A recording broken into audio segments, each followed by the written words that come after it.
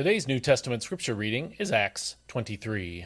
Paul looked directly at the Sanhedrin and said, "Brothers, I have conducted myself before God in all good conscience to this day." At this, the high priest Ananias ordered those standing near Paul to strike him on the mouth. Then Paul said to him, "God will strike you, you whitewashed wall. You sit here to judge me according to the law, yet you yourself violate the law by commanding that I be struck?" But those standing nearby said, "How dare you insult the high priest of God?" "Brothers," Paul replied, "I was not aware that he was the high priest.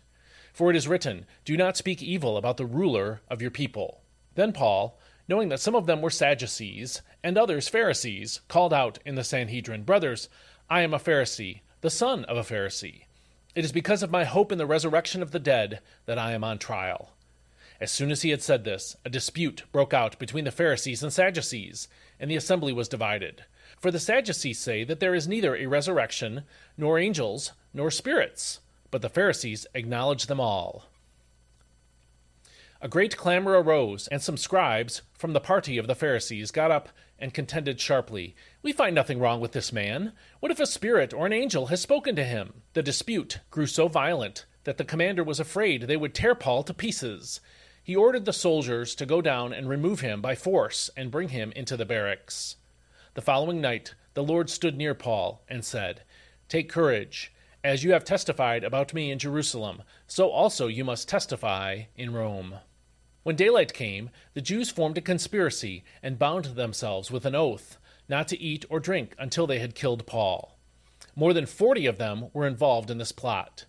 They went to the chief priests and elders and said, "We have bound ourselves with a solemn oath not to eat anything until we have killed Paul.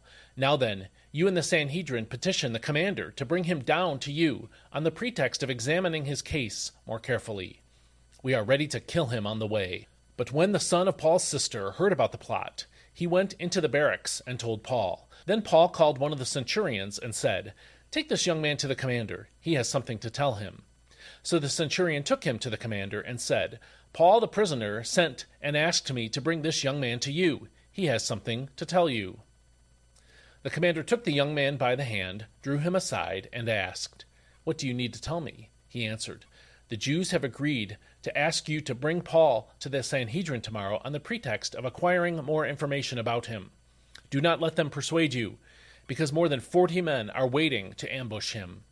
They have bound themselves with an oath not to eat or drink until they have killed him. They are ready now, awaiting your consent." So the commander dismissed the young man and instructed him, "Do not tell anyone that you have reported this to me." Then he called 2 of his centurions and said, "Prepare 200 soldiers, 70 horsemen, and 200 spearmen to go to Caesarea in the 3rd hour of the night. Provide mounts for Paul, and take him safely to Governor Felix." And he wrote the following letter. Claudius Lysias, to His Excellency Governor Felix, greetings. This man was seized by the Jews, and they were about to kill him when I came with my troops to rescue him, for I had learned that he is a Roman citizen. And since I wanted to understand their charges against him, I brought him down to their Sanhedrin. I found that the accusation involved questions about their own law, but there was no charge worthy of death or imprisonment. When I was informed there was a plot against the man, I sent him to you at once. I also instructed his accusers to present their case against him before you. So the soldiers followed their orders and brought Paul by night to Antipatris. The next day they returned to the barracks and let the horsemen go on with him. When the horsemen arrived in Caesarea, they delivered the letter to the governor and presented Paul to him. The governor read the letter and asked what province Paul was from. Learning that he was from Cilicia, he said, "I will hear your case when your accusers arrive." Then he ordered that Paul be kept under guard in Herod's praetorium. This is God's word. Let's tie some threads together as we jump into Acts 23 today. Paul was in Jerusalem. He went there to deliver the offering collected by the Gentile churches for the Jewish believers struggling in poverty. But before he got there, he was told repeatedly that he would face persecution, be bound, and handed over to human authorities. Also before he went there, he sent a letter to the Romans expressing his desire to come to see them after his visit to Jerusalem. At the end of Acts 22, which we read in the previous devotional, Paul gave his personal testimony before the crowd that had rioted due to his presence in the temple. The crowd settled down and listened until Paul spoke of his commission to take the gospel to the Gentiles. At that point, the crowd called for his execution. That was chapter 22, verse 22. The Roman soldiers who had arrested him, back in chapter 21, prepared to interrogate him, which would have begun by whipping him. That's chapter 22, verse 24.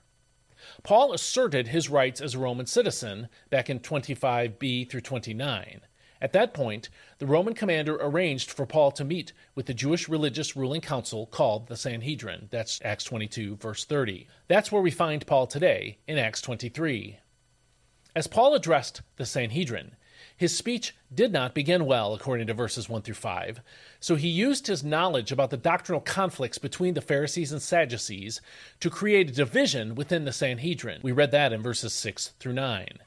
The Roman authorities took Paul back into protective custody in verse 10, where the Lord revealed to him that he would be going to Rome to testify for Christ. We saw that in verse 11. Although it is not spelled out directly, I think this is where we learn why Paul went to Jerusalem, despite many prophecies he received about his imprisonment there. Paul had told the Romans in the book of Romans that his desire was to come and see them. That's Romans 15, verses 23 through 33. At the end of that section in Romans, Paul asked the believers in Rome to pray for him. Note the specifics of his request. Pray that I may be kept safe from the unbelievers in Judea, so that I may come to you with joy by God's will, and in your company be refreshed. Again, that's in the book of Romans, chapter 15, verses 31 and 32. In Acts 22, Paul asserted his rights as a Roman citizen to protect his health and his life, and as we'll see, he later used those rights as a Roman citizen to appeal to Caesar. Appealing to Caesar required a trip to Rome, so Paul used the prophesied persecution, plus his rights as a Roman citizen, to gain free passage to Rome, where he could eventually meet with the church there and prepare for his next missionary journey.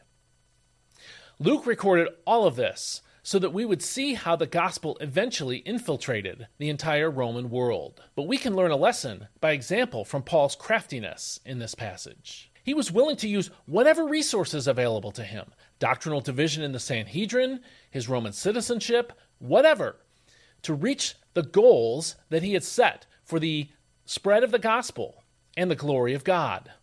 There was nothing dishonest or unethical in what Paul did. He used wisdom to make the most of the situation in front of him. His purpose was to glorify God, but he did not wait around passively for God to work. Instead, he asked for believers to pray for his safety, then did what he could to wisely move toward the godly goal that he had set. Do we do this? Or do we use the excuse of waiting on God to do nothing? Or do we use whatever is at our disposal to attempt things for God while asking for his blessing and his protection? What kind of godly goals have you set for this year? How are you doing on those goals? And are you using the tools at your disposal to move toward those goals? Paul was a goal setter, and we should follow his example and set godly goals for our lives as well. So think about that today. Think about ways in which you can set some goals to serve the Lord. And I'll see you next time. If you found this devotional helpful, please subscribe in your email to receive it if you don't already by going to dailypbj.com/subscribe. I'm looking for some monthly financial supporters to help me. There are many expenses and a lot of time that go into these videos, and if you could help with any of that, go to dailypbj.com/support. I'm looking for regular monthly support, not just one-time gifts, so please consider that. And also, if you found this devotional helpful, maybe you know another believer who would also find it helpful. So share it, and I'll see you next time. God bless you. Hope you have a great day.